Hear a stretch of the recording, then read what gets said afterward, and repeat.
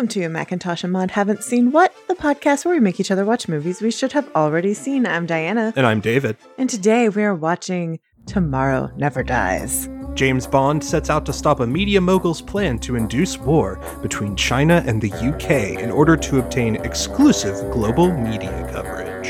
It's Brosnan number 2. Mm-hmm.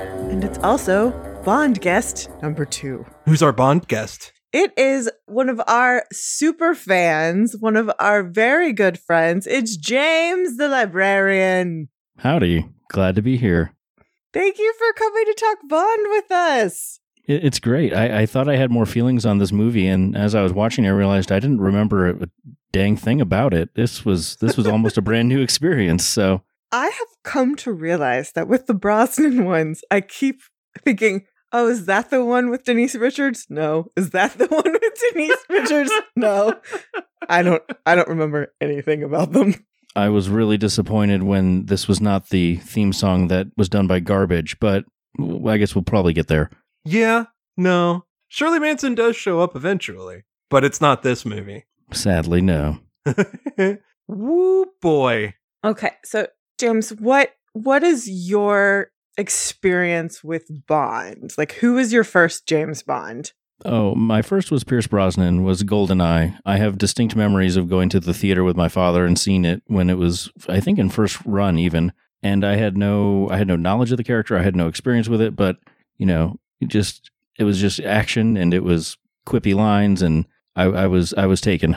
It's a good one to start out on. Yeah, and it's hard for me to separate because I saw it first, and also I played the video game nonstop for the better part of a decade. So it's hard to kind of differentiate if it's actually a quality film for me anymore, because sometimes I go back and watch it and I'm like, well, that was kind of stupid, but I love it. I mean, Bond must be taken with a grain of salt always. There are none of these films, except maybe for the Daniel Craig ones, where it's not going to be a little dumb, and that's okay. The last Bond movies I've watched have been the Daniel Craig ones, and the last time I watched any other pre-Craig film was probably 15 years, maybe. It's been a long while, and so to watch this one again and see the stark difference in the treatment of almost every aspect of the franchise it was a lot of fun, but it was kind of jarring from what I've had in my head for the last 10 years or so. Oh, sure. And while these move so much better than the predecessors, for sure. The second half of Roger Moore is one of the worst slogs you could ever try to go through. Like, they are boring movies. They're bad. And I know there's a certain element of this that is just nostalgia. So, like, I remember watching this. I can't remember if I saw these in the theater. I may have been a tiny bit too young. It's possible I saw them. I don't remember. But I remember at least watching them at home when they were still fairly new. But there's that whole, like, oh, I remember the technology being really cool at the time. So, like, just thinking that was really neat at the time, that's fun to watch. Well, there's no way you were too young for this in theaters, because I saw this one in theaters. Well, I remember seeing specifically that banner sequence in a movie theater. Okay, it's possible that my parents may have considered me too young at the time to have seen this movie in theaters. Fair point. Yeah, I remember the BMW parking garage scene very distinctly, because I remember seeing something on 2020 or some news program and not understanding behind the scenes. Yeah, and just not understanding product placement. And now it's very obvious, but then I was like, that's such a cool car and such a cool phone, and yeah. It's different now that I'm older. It's really not the coolest car. Yeah. It's a very basic car. It's the fact that it's so loaded with stuff that makes it super fun. Because, you know, they did the BMW in GoldenEye, but they couldn't use it for anything. So this time when they got BMW, they were like, give us a car we can actually, you know, blow up. You have to blow it. Oh, that makes sense. Oh, yeah. Okay. Well, as we talked about, GoldenEye was the beginning of Bond as a blockbuster franchise. Mm-hmm. The budget for this film was $110 million. I think this is the first time we've gone over $100 million. Oh, no, sure. Like last film, it was like 60. 60, oh, wow. And that's the highest they've ever gone. Yeah. Oh, they Oh, they almost doubled it? That's insane. Worldwide, this movie made $333 million. Holy cuss. Topped What? the last gross value. Huh. Damn. People loved these movies. Oh. And I can't blame them after how successful GoldenEye was in reviving the franchise. People were excited. Mhm. The problem was that this movie got rushed by the producers. Sure. They desperately wanted it to be as good as GoldenEye. And Kirk Kerkorian had recently purchased MGM. So MGM's gone through like 5 different bankruptcies and they're in the middle of another one. And he wanted Tomorrow Never Dies to get released to coincide with the public stock offering of the new MGM. Oh, he Wow. was trying to inflate the price. What didn't help was that after they secured that new release date, they couldn't find a studio to work in. Pinewood, where they always did their stuff, was completely booked for The Phantom Menace. Oh. So Sad. Lucas had taken over all of that. And then, everything else was booked. So they wound up filming most of the interior sequences in a converted Asda warehouse, the British branch of Walmart. Oh, wow. What? Yeah, They filmed Bond in Walmart? in a Walmart warehouse. That's sad. I mean, it kind of makes sense if you think about it. These are not typical Bond sets like we're used to. True. They're But like big and open, Mhm. and they are warehousey. That's so bizarre. This is so bizarre. It explains all the parking lots for sure. I think it also explains how like hectic this movie definitely feels. And some of those interiors, yeah, if knowing that actually kind of fits with how some of them look, just kind of very big and very open and very dark. Yeah, that does, yeah. Yes, all sorts of black and dark paints everywhere to hide the fact that we are in a big metal box. That really does that does explain the design of all the interiors. It's all like scaffolding, or like it all looks like warehouse. It does all look like warehouse made to look like modern architecture crap. We've said this many times. Maybe some of the best production design in the planet is used in all of these different films. Like, some of them are boring, but they are never not immaculately designed. That's not this movie. That's not this movie. Well, It's not bad, but it's not immaculate. it's really well designed for the circumstances, clearly, but also for the movie that was being made. Okay. It does not detract from the film. No. It does not lessen the film. It just definitely explains the film. If they were working on a rush, some of the end, when I got to the end, I'm like, wait, that's the end?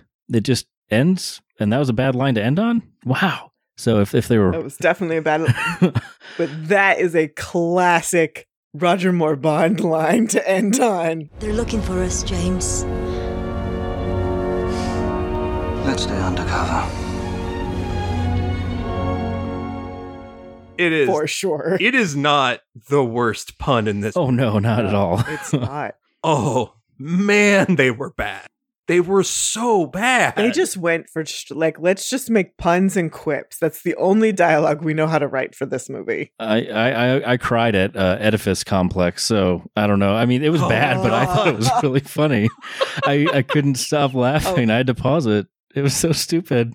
It was one of those ones that was so bad. You had to appreciate that they're like, nope, we're doing this. We're doing this. If you're gonna do it, just go. Do it. We had one of the most knockdown, drag out, gorgeous men in the universe say Yep. that line. Yep. They did it. It was great. Go for it. Go off, I guess. I mean, in general, the thing I feel about this movie is that, man, it's a hell of a ride in an action movie. It's also so dumb. It is very dumb. Yeah, I can't argue with that. But you know what? I didn't care. I didn't care most of the time at all. I enjoyed the ride. Exactly. And that's sometimes, especially if you're doing a sequel like this, Mhm. where you've had a really big, huge sea change, to go dumb isn't the worst idea in the world. No. It's like, give people something cool to look at and go for it. The opening sequence is nuts.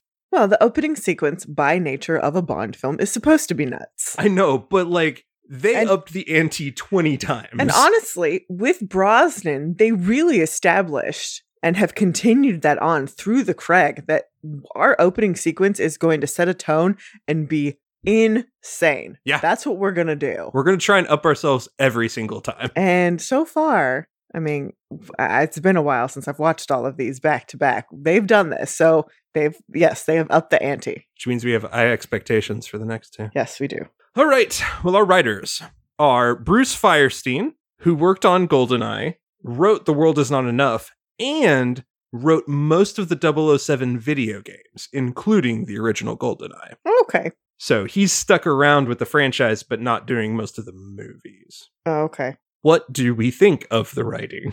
I mean, the dialogue is shit. There's puns. We love puns. I will never not love a pun. But they hang their hat But on that's it. all they wrote. That's all they wrote. I actually don't hate the plot. The plot is actually pretty great. It's really smart. For 97, Yeah. this plot is genius. Yeah, I was floored when I was like, oh, this is the one with the news mogul guy. And until I was watching it again, I thought there's no way it's going to be any good. This is the most boring villain you can think of. It's the guy in charge of the news. And then I was like, wait, now that I'm watching it in 2020, it's a completely different experience than I'm sure it was when I was Totally 15, 16. Yeah. Well, it's we had this argument when we watched the movie Network, because we've seen this actually play out in the world. Mm-hmm. Yeah. So we're like, oh no, it came true. No. So it's no longer entertainment. And also this guy is totally modeled after an evil version of Steve Jobs and Elon Musk. But it's actually really entertaining, and it's a genius plot for a Bond villain. It's great. Good morning, my golden retrievers. What kind of havoc shall the Carver Media Group create in the world today? News. Floods in Pakistan, riots in Paris, and a plane crash in California. Excellent. Mr. Jones, are we ready to release our new software? Yes, sir. As requested, it's full of bugs, which means people will be forced to upgrade for years. Outstanding. Mr. Wallace, call the president. Tell him if he doesn't sign the bill lowering the cable rates, we'll release the video of him with a cheerleader in the Chicago motel room. Inspired, sir. And after he signs the bill, release the tape anyway. Consider him slimed. Excuse me.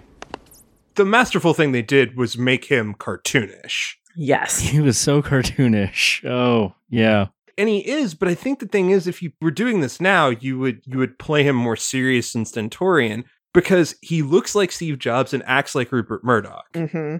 But it makes sense for him to be over the top, because otherwise, if he's not, yeah, he is boring. But instead, he is mustache twirling the entire time, and that's what makes him fun. That's what makes him fun, because then he has henchmen to be evil.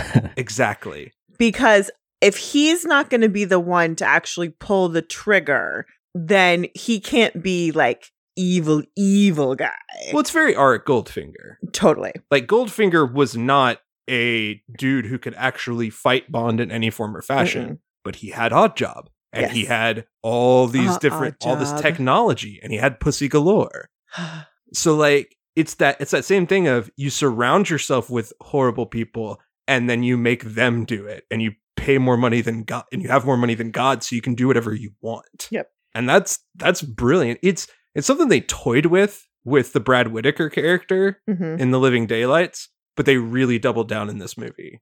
Yeah, he was very over the top, but when he first showed up, I was just like, this guy is doing everything short of looking straight in the camera and winking about being the villain. And I was really expecting it to be like a dramatic, just a complete loss of dramatic tension, but no, it worked for me. It was so fun. I loved it. The movie was originally titled Tomorrow Never Lies, which is actually a more accurate title. True. But there was a typo on an early script, changing it to Tomorrow Never Dies, and the producers liked it, so they went with that. Okay. It's also somewhat inspired by the Beatles song Tomorrow Never Knows. Firestein's pitch for the story was 9 words in total. Words are the new weapons, satellites the new artillery. That's a great pitch. And it's a line used in the movie by Carver. That's a fucking great pitch. I know. Man. Here's the thing. He kept it simple. Yeah. No, that's the genius of it. It's very simple. He did not overcomplicate the story, And that allowed them to jump from scene to scene to scene so quickly to action sequence. And the story, while the dialogue is shit, the story is not overcomplicated, which is one of my complaints of other Bond films. They overcomplicate stuff that shouldn't be that complicated. Yeah, GoldenEye sometimes feels like you need a world history degree to understand all the ins and outs of Trevelyan's motivations. I remember as a kid, I definitely didn't understand it. I barely understood that he was dead, or he wasn't dead, then he was dead, maybe he isn't, I don't know. Well, and like, if you go back to Dalton or even Roger Moore and some of those late ones, you jump for like 4 locations. Mm-hmm. And sometimes for reasons that aren't really necessary to the plot, and you go, you didn't have to do all this. You could have just done a 5-second scene and explained it to us and we'd be done. So they're getting back to a simplicity core that they had with definitely Connery that works really well. Or at least Connery, when things were complicated, they had the characters talk about what was happening. Yeah. So like they did all your exposition for you. These movies are not supposed to be super smart. No. They don't need to be. No. It's a fun spy movie. One of my literal notes I'm looking at here just says, as unsubtle as ever, isn't it? And yeah, that's definitely Bond. Roger Spottiswoode, who we'll mention as our director, reworked the script a lot and hashed out the story with 7 different leading writers in London. Oh. Working directly with Nicholas Meyer, who wrote Star Trek II, The Wrath of Khan, 4, The Voyage Home, and 6, The Undiscovered Country, the movie Time After Time, and Medici, to do the actual rewrites. And then it went to Daniel Petrie Jr., who wrote Beverly Hills Cop and In the Army Now, and David C. Wilson, who wrote The New Man from U.N.C.L.E., to do even more rewrites on the script. In the Army Now is one of the best movies ever. I could not have done this without the help of my brother, the pool man. We are unabashedly fans of Pauly Shore at Macintosh and Mod. We are. I'm not ashamed to say that. No, and Son-in-Law, it's on HBO. Go watch it, people. So I think that's one of the issues here with the dialogue, especially because they were rushing this through. It was a script by committee. So it worked for the plot. Because they were like, we can't overcomplicate this. We've got to do it and do it quick. But dialogue-wise, they had no time to think up anything remotely complex or interesting. It was just like, write dumb jokes, put in script.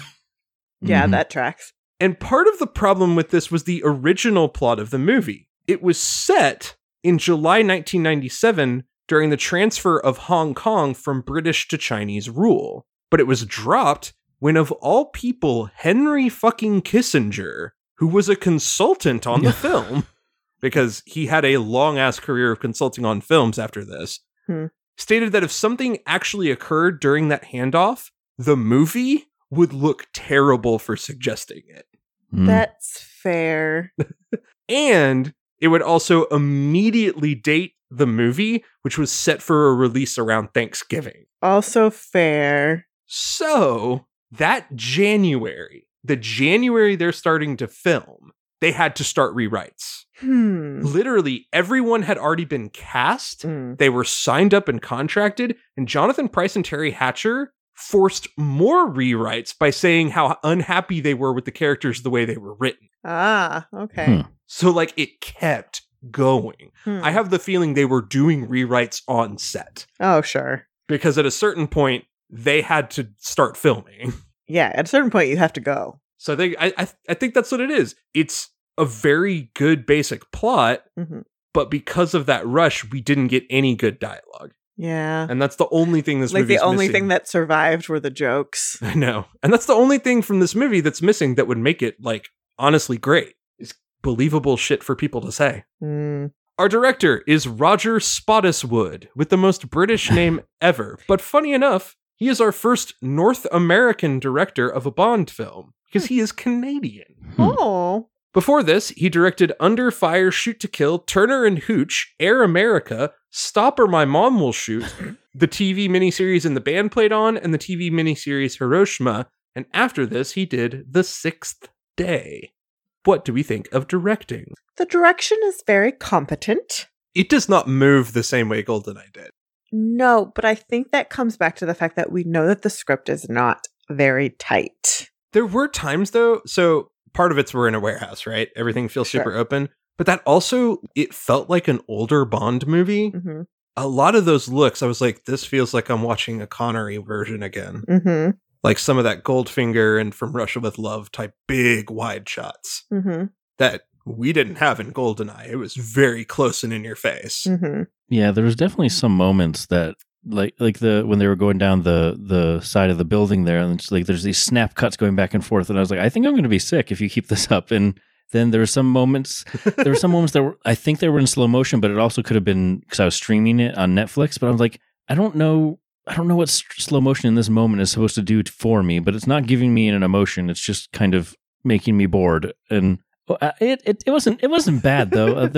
I'm sure there was something. Now that I think of it, I guess nothing really stood out to me either, except for the stuff that I didn't like, or the occasional close-ups on dummies in some of the stunt scenes. Oh my God.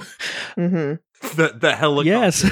The helicopter explosion is particularly bad with the dummies in there, where you're just like, come on. I had looked away from the screen and I looked back up and I was like, no, okay, that's because I was in motion, and I'm going to rewind it, and it's going to be better. It's going to be not crash test dummies or even mannequins, but it was, I took a picture and it's on my phone, and I'm just going to treasure it forever now. It was rough when I saw that. That just took me out of everything, but it was funny. So, I guess it was something. It's so bad because the second they have that helicopter down that Saigon street and it tips like 70 degrees with the rotors hitting everything, Mm-hmm. that's so cool. Yeah. Like the whole sequence is so amazing, and then right at the end, it's still not as bad as Man with the Golden Gun with the slide whistle and the car jumping over the Yes, river. yeah, I'll concede that point, definitely. That's still the worst. But all right, who could have been better? Martin Campbell, our director from GoldenEye, declined to do this movie. He didn't want to do 2 in a row, and instead went on to direct The Mask of Zorro. Yeah, that's a good one.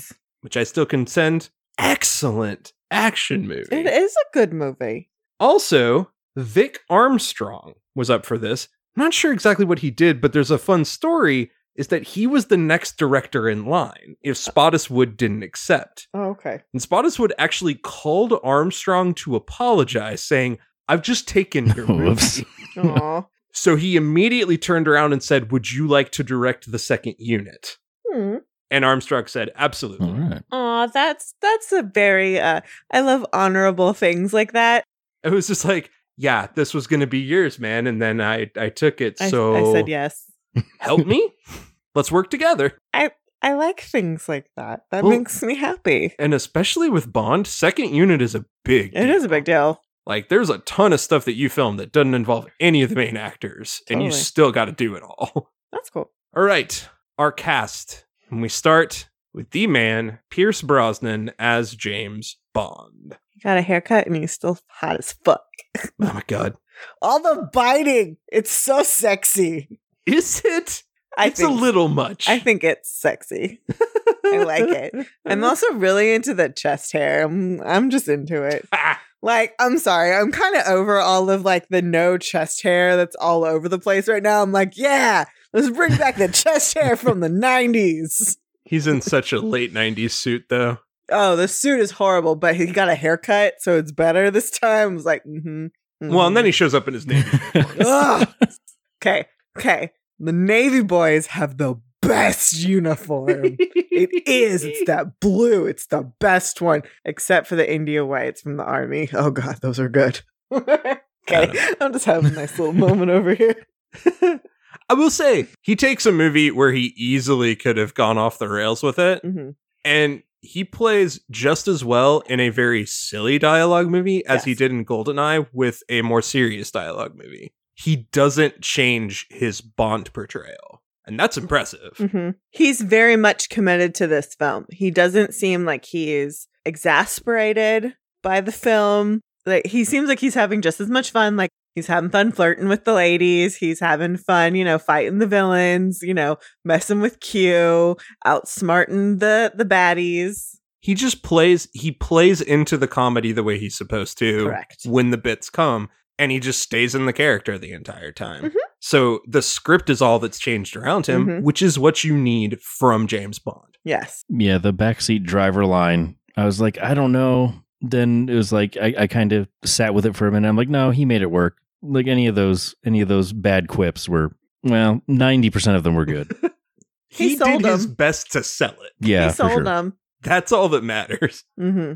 He stated that filming this movie was, quote, like pulling teeth, and got injured during a fight scene when a stuntman's helmet hit him in the face. He got 8 stitches down the side of his face, and from then on, they had to film him from one side only. Ah, not the face. It's the moneymaker. So it might be worth going back and investigating. It was like, okay, when did that happen? And why are you in profile so much, James? It's not a lot of trivia for Pierce this time. But next up, we have Jonathan Pryce as Elliot Carver. It's the High Sparrow. Before this, he was in Breaking Glass, Something Wicked This Way Comes, Brazil, which was his giant break, Jumpin' Jack Flash, The Adventures of Baron Munchausen, Glengarry Glen Ross, The Age of Innocence, and Evita. After this, Ronin, Stigmata, What a Girl Wants, Pirates Curse of the Black Pearl, De Lovely, Pirates Dead Man's Chest, Leatherheads, Game of Thrones, The Wife, The Two Popes, and Tales from the Loop. I love him. He's so good. He's just one of those actors that whenever he shows up in anything, I'm like, I love him. Whether he's playing a goodie or a baddie, I'm just happy to see him. Any other actor would have overdone this. Yes. And he somehow found the exact right groove to be both mustache twirling and also a true psycho at the same time. Yeah, there was just enough gravitas from him where it was like he could be hammy and he could really like nosedive this role. But yeah, he hit all the good points for it. Like he was just believable enough, but also a little like maybe a step beyond believable. You have to understand why people would believe him and follow him. And he hits that. There's something, he just hits the exact right tone. And it's amazing. Who could have been better? His Two Popes co-star, Anthony Hopkins. Oh, shit. Who was cast in this role and joined the production. But after 3 days, with the set in complete chaos and no completed shooting script, he walked away. Yeah, that sounds about right. That's fair. Because he went to go do, what's it? He left to go do The Mask of Zorro.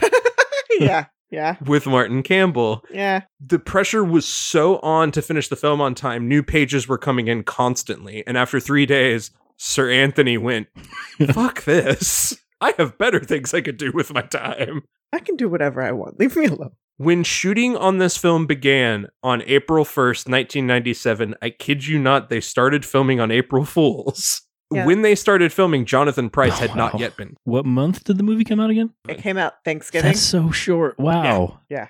Holy. Yeah, that's a very short turnaround for a Bond film. They pushed this movie way too fast. Yeah. It's amazing it came out as well as it did. Because like now they film for like 2 years. I mean, part of that is you have Sam Mendes, so, you know. And, you know, this last time around, Daniel Craig got hurt, so we had to stop. That too. You break your leg, that tends to cause some problems. Sure. I don't know if Anthony Hopkins would do this any better, let's be honest. I don't think he would get the psychotic part. I mean, I say that to the man who has an Oscar for Hannibal Lecter. I get it, but he wouldn't have been as melodramatic. No, I agree. I really like Jonathan Pryce's portrayal, so I would not trade him for Anthony Hopkins. No. Nope. Next up, as Wai Lin, Michelle Yeoh. Ugh. Before this, of note, because she was a longtime Hong Kong actress, the movies most people might know are Easy Money, Super Cop, and Super Cop 2. After this, Moonlight Express, Crouching Tiger, Hidden Dragon, Memoirs of a Geisha, Sunshine, Far North, Kung Fu Panda 2, Marco Polo on TV, Guardians of the Galaxy 2, Crazy Rich Asians, Star Trek Discovery, Last Christmas, and she will be appearing in all of the Avatar sequels. I just, like, we're watching this, and she's doing her martial arts, and I was like, this is the thing she's good at. Like, I love her in Crazy Rich Asians. She's an amazing actress, but, like, that's not even the thing she's good at. Yeah, everybody forgets that, especially if they just know her now. Because it was like, if you were around in 1999, you remember seeing Crouching Tiger being like, holy shit. She was a member of the Jackie Chan stunt team. Like, yeah, her acting is not her best thing. And she is a certified badass. She is a certified the most badass Bond girl we've ever had. Yeah. By far. I love her. I feel like she wasn't in the movie that much, though.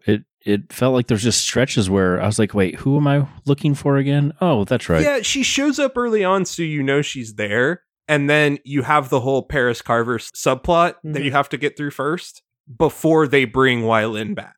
So it's not until like the last, I don't know, third of the movie where she becomes the actual real player. I will say they pepper her throughout the rest of the movie to remind you that's like, oh, by the way, there is another secret agent trying to figure this shit out. Yeah, because at the beginning, you don't know if she's like an actual adversary or not. Because, you know, sometimes we have two bad guys we have to fight. Uh-oh. But it turns out like, oh no, she's actually like someone who you're going to have to work with. And I appreciate that it's like Bond is totally wanting to hit on her and she's not having it for a long ass time. I don't want to deal with you. Like, I have my own shit to deal with, dude. Go away. You were pretty good with that hook. It comes from growing up in a rough neighborhood. You were pretty good on the bike. Well, that comes from not growing up at all. Here, allow me. Don't get any ideas, Mr. Bond. Just off the cuff, I thought we might link up. Work hand in hand? Stick closer to each other. Maybe we go after General Chang together. Your turn. Thanks for washing my hair. I work alone. Of course, Michelle Yeoh demanded that she do most of her own stunts. Yeah. Telling her fellow motorcycle stuntman, that's right, Pierce didn't do the motorcycle stunts, but she did. Told the stuntman to drive faster in the helicopter sequence. She's like, do it faster, you doofus. Yeah. She wanted to perform all of her own stunts, but Spottiswoode had to come in and be like, okay, number one, no. That's too much. And number two, insurance. They won't insure you if we do that. Correct. Fair. We can't. Absolutely not. But she was the one who decided to have her hair down so it would be flying out behind her, adding to the speed. And for the bicycle shop fight, they called the Jackie Chan stunt team in to do it because none of the actual stunt people wanted to fight with her because she did full contact fighting. Yeah. So because she had worked with Chan's stunt team, she knew and perfected that style. All of the American and UK hired stunt guys were like, fuck that shit. We're not doing that. So they called in the big guns to go ahead and get that sequence. That's awesome. I love that. And it looks like it's pulled straight from a Jackie Chan film. It does. It's amazing. It's fucking awesome. So cool. I do love that Bond comes in right at the last second just for a little one pow. Knocks the guy on the head. On to Terry Hatcher as Paris Carver. Before this, she was on The Love Boat, Tango and Cash, MacGyver, Soap Dish, 2 Days in the Valley, and The Adventures of Lois and Clark. After this, she was in Spy Kids, Desperate Housewives, Resurrecting the Champ, Coraline, and Supergirl. Ooh. Yep. She's a wet blanket. It's not her fault. No. She's a good actress. She is. There is nothing to this character. She's boring. She's so boring. You could take out the Paris Carver subplot and it really wouldn't mean shit. True. Like, it's not even high enough stakes to really justify James's desire for revenge. Yeah, I was really excited as a kid when she was cast because I was a big fan of Superman, and I don't know what I thought then, but now she was so good in Soap Dish, and that was nowhere here in this role. She's not interesting at all. Like, she's literally just here to show us her ass and sleep with James Bond. Yeah, that's all she's here for. And I mean, that's a very important role in the Bond franchise. It is. Like, don't get me wrong. Many women have fought for that spot in these films. I don't want to downgrade that, but she is worth more than that. Yeah, I think that's when it's especially frustrating for these movies. Yes. Is when you cast a really good actress and then you write this kind of a shitty character around it and you go, you had a really talented actress. You could have done something with this. Yeah. Even if she's only in the movie for a total of about 15 to 20 minutes. Mm-hmm. Even if she is here to be a subplot and then for James to get really messed up over her, Yeah. that's still important. Like, you could have made it more like they did have a really meaningful relationship. He left her. She was devastated over it. And they do reconnect. And she ends up getting murdered because she happens to be involved with the dude that he's chasing down. It almost makes me think if they cut all of that stuff because they were like, we got to keep moving. And then they didn't realize that if they were going to do that, they might as well have just cut the entire subplot. I think if they had just cut her out to begin with, it would have been better for the movie as a whole. She also was not cast before shooting started on the movie. Yeah. She took the role, according to her, to fulfill her husband's lifelong dream of being married to a Bond girl. Huh. That's fair. Oh, okay. Also, paychecks. Yeah, I think there were plenty of other reasons, but that was her press junket answer. That's a good press junket answer. Yeah. But her scenes had to be filmed incredibly quickly, and this also factors in because she became unexpectedly pregnant. Yeah. And she agrees with us in not being enthused about her performance, said it was, quote, an artificial kind of character. You don't get any special satisfaction from it. Yeah, she serves no purpose. I wonder if the pregnancy played into that, where they started throwing out lines, and they knew they had to keep her under contract obligations, but they were just like, we have to film this in, I don't know, a few days. We have very specific scene we need with you. We need you in your underwear. You ain't going to be able to film that scene here in a hot minute. We got to do this now. Yeah. And then you're no use to us anymore. So then you're done. So then we're killing you. The end. Ouch. Hollywood's great to women, huh? Well, I mean, yeah. Yeah. I mean, I understand there are some constraints with the physical nature of a pregnancy being involved, but they did have a full love scene planned, but again, we had the unexpected pregnancy. She appeared late one day for filming, and Brosnan started fighting with her on set. Then, quickly that same day, started apologizing profusely when he found out that her pregnancy was what caused her to be late because she was sick.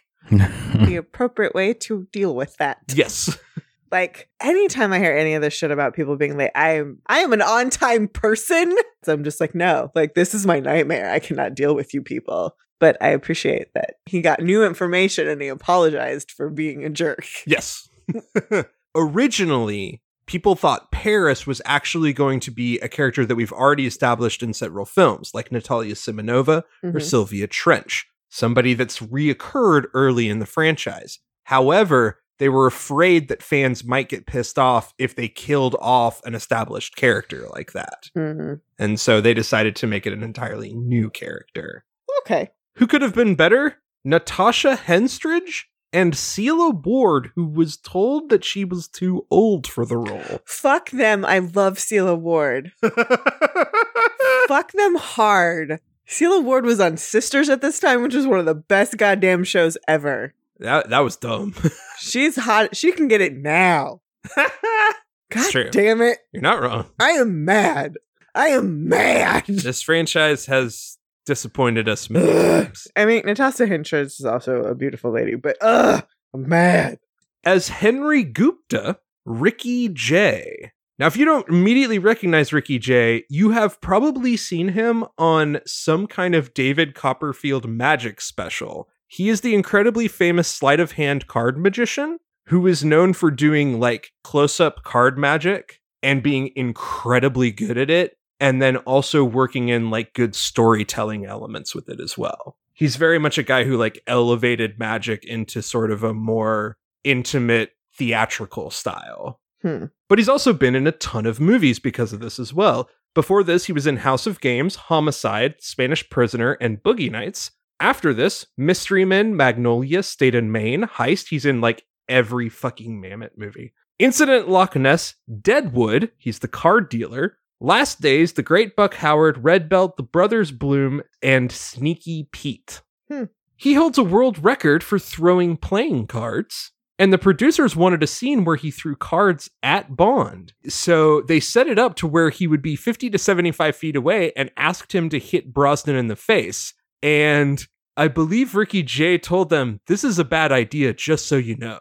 And I believe he cut Pierce Brosnan. No, wow. Because he's that good at throwing cards. I had no idea who he was. He's all right in this movie. Like, they don't use him. He's a stunt cast. Yeah, but like they don't use him in any way. And I had no idea who he was. So It's like, also, he is, as an actor, like in Deadwood, he's really great because his whole style is very calm and deadpan. mhm.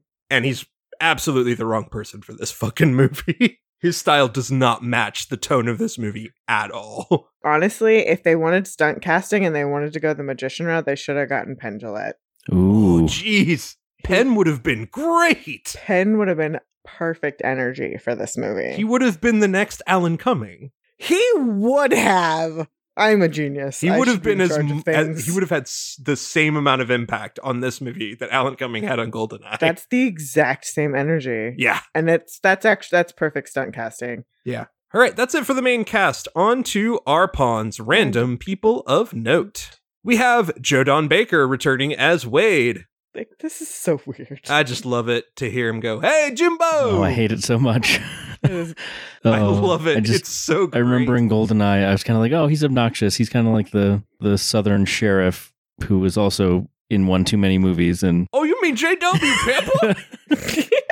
precisely. David loves him so much. J.W. Pepper's so great. It's Oh, one of my it's- favorite things ever. It's awful, but it's enjoyable because of how wrong Yeah. he is. Just when I've been deputized.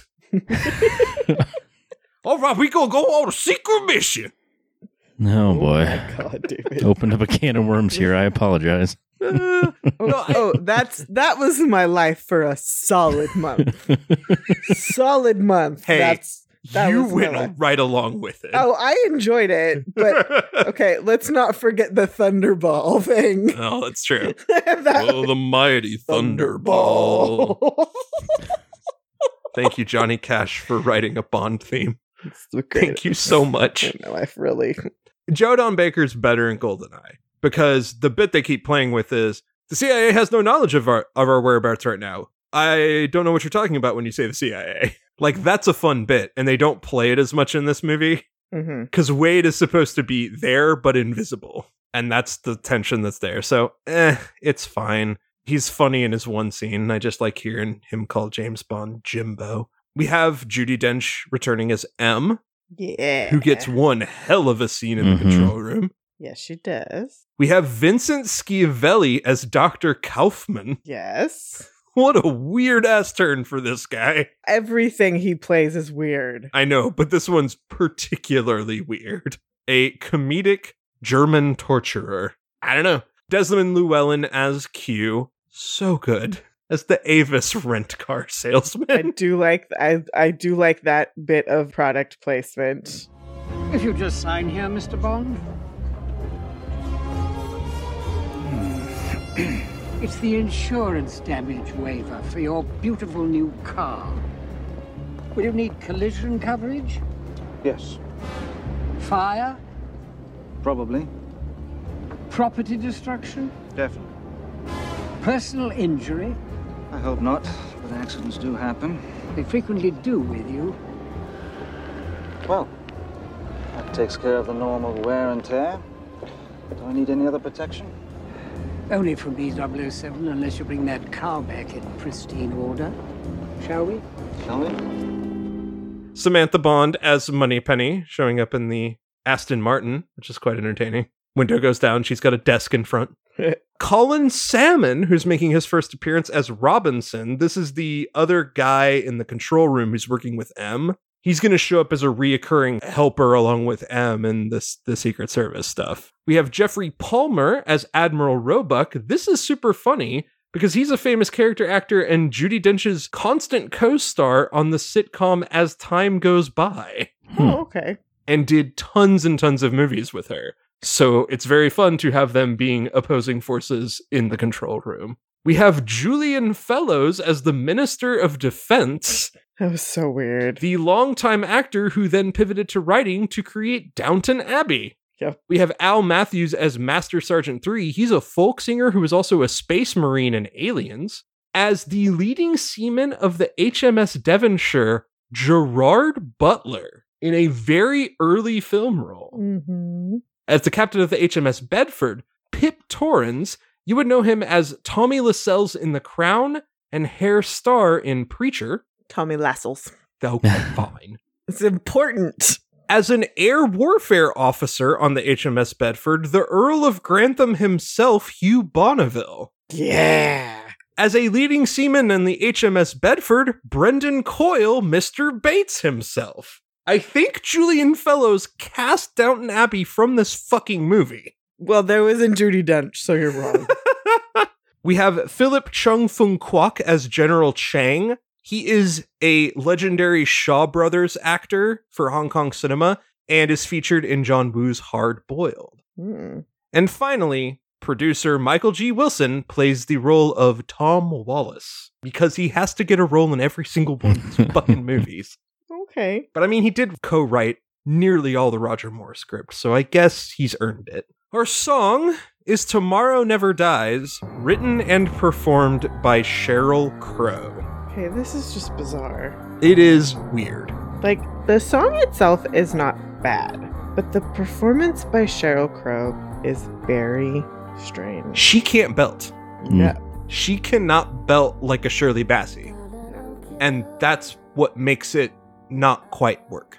It's a really good song. It's good, but it's really strange to have Katie Lang in the closing credits as opposed to this one. Like the Katie Lang song feels more like an opening kind of song. Well, it's funny you should mention that. So, John Barry, the guy who scored all of these movies, was approached, or he'd stepped down for License to Kill, and he turned down. He was indignant that Crow had already been assigned the title song. John Barry was a stuck-up little bitch. But David Arnold took over the scoring duties. He was also unhappy that they'd already told Sheryl Crow she was getting the song. Because, and this is the thing, if you compose the movie, usually you get to write the song. Yeah. Unless, you're Michael Kamen and you don't write songs. And that's fine. But if you're going to go in and do the whole score, you also get to write the song because then you get to put the song throughout the score. So Arnold wrote another song, Surrender, which is the song that Katie Lang performs in the end credits. And he laces that throughout the score of the movie. John Barry legendarily did this with The Living Daylights. He hated the song that A-ha did and instead used a Pretenders song that he wrote to lace throughout the movie as well. It's petty.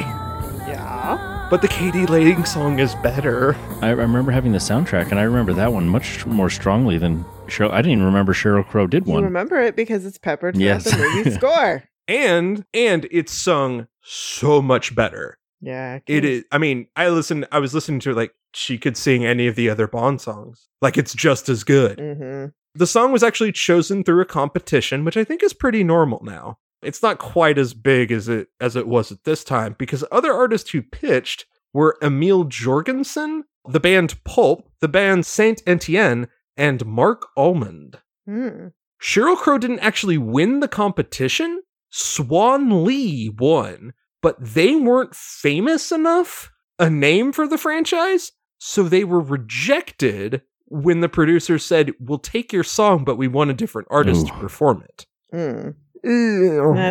That's not good. It's marketing. I sucks. get it. It sucks. Pulp's song, on the other hand, was changed to Tomorrow Never Lies and was included as a B-side for a later single. Sheryl Crow's song did not chart in the US, but it made it to number 11 in the UK. It wasn't a big deal. It didn't do great. And rightfully so. It's not that good. Yeah. All right. On to trivia. Director Spottiswoode came up with the idea for the whole motorcycle fight. Okay. He took Brosnan and Yeoh aside without the knowledge of the other and told them, don't let the other person drive.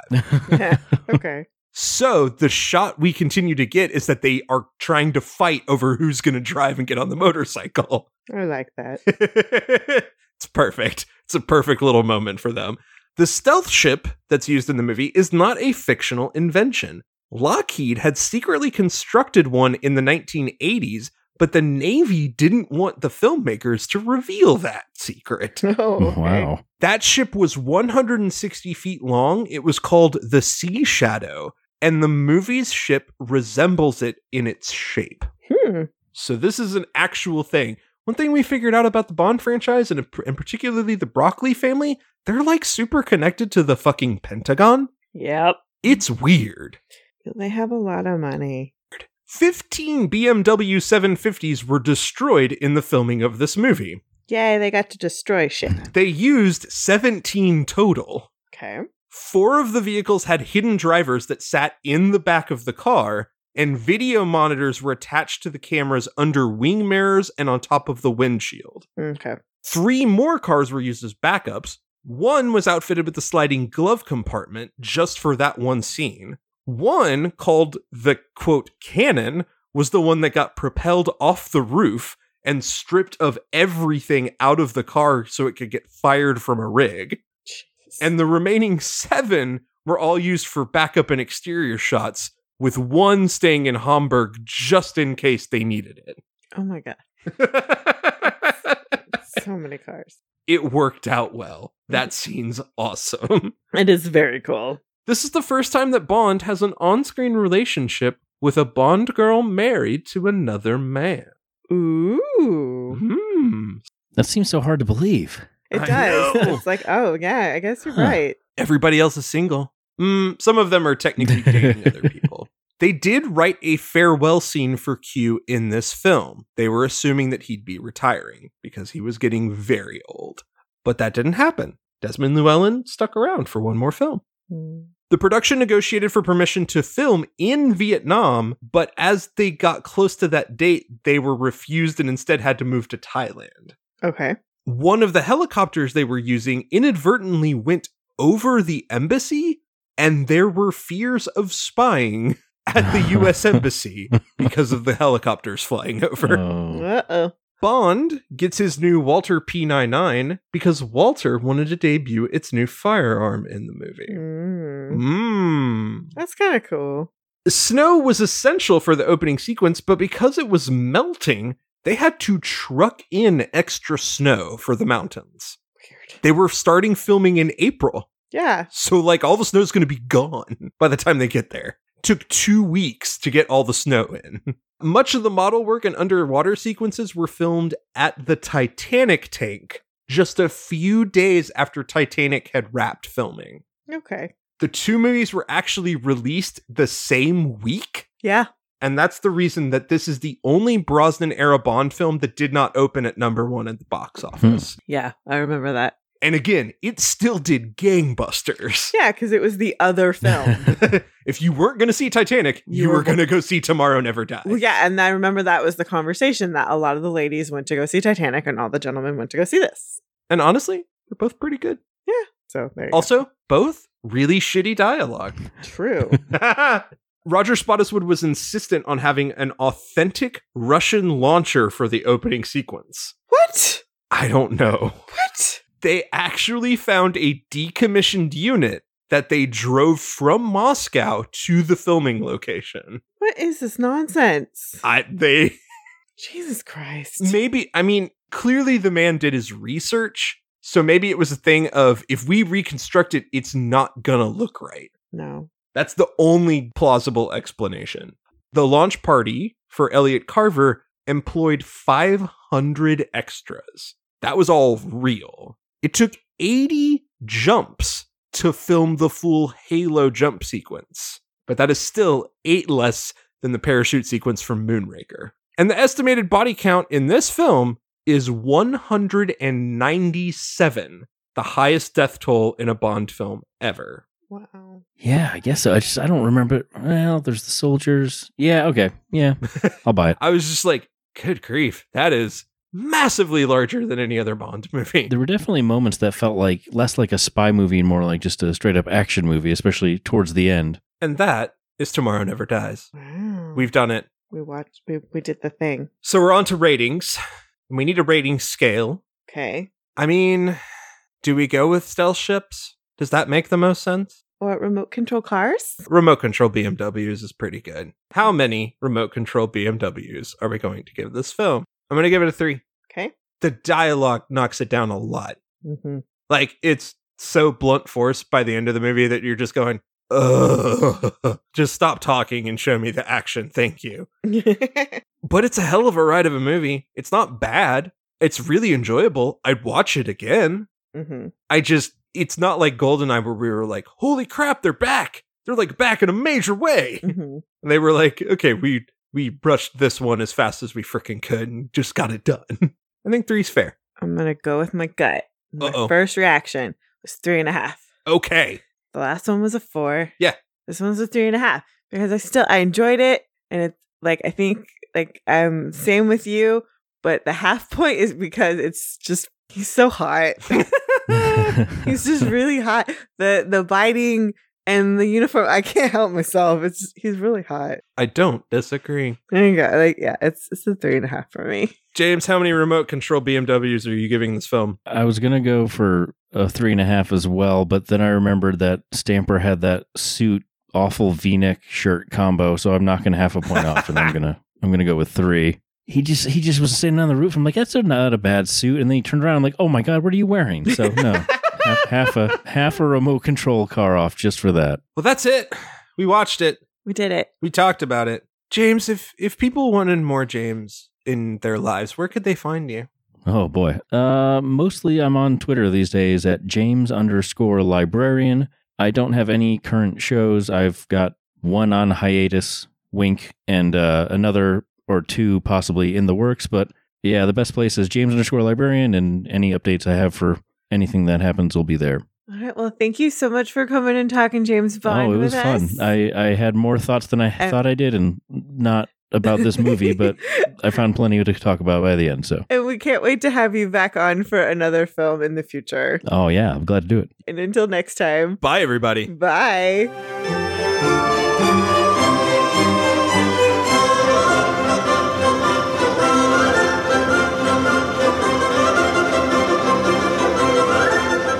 Thanks for listening. Be sure to review and rate us on iTunes, Stitcher, or wherever you listen to your podcast. For questions, comments, and recommendations, you can email us at macintoshandmod@gmail.com or find us on Twitter, Instagram, and Facebook.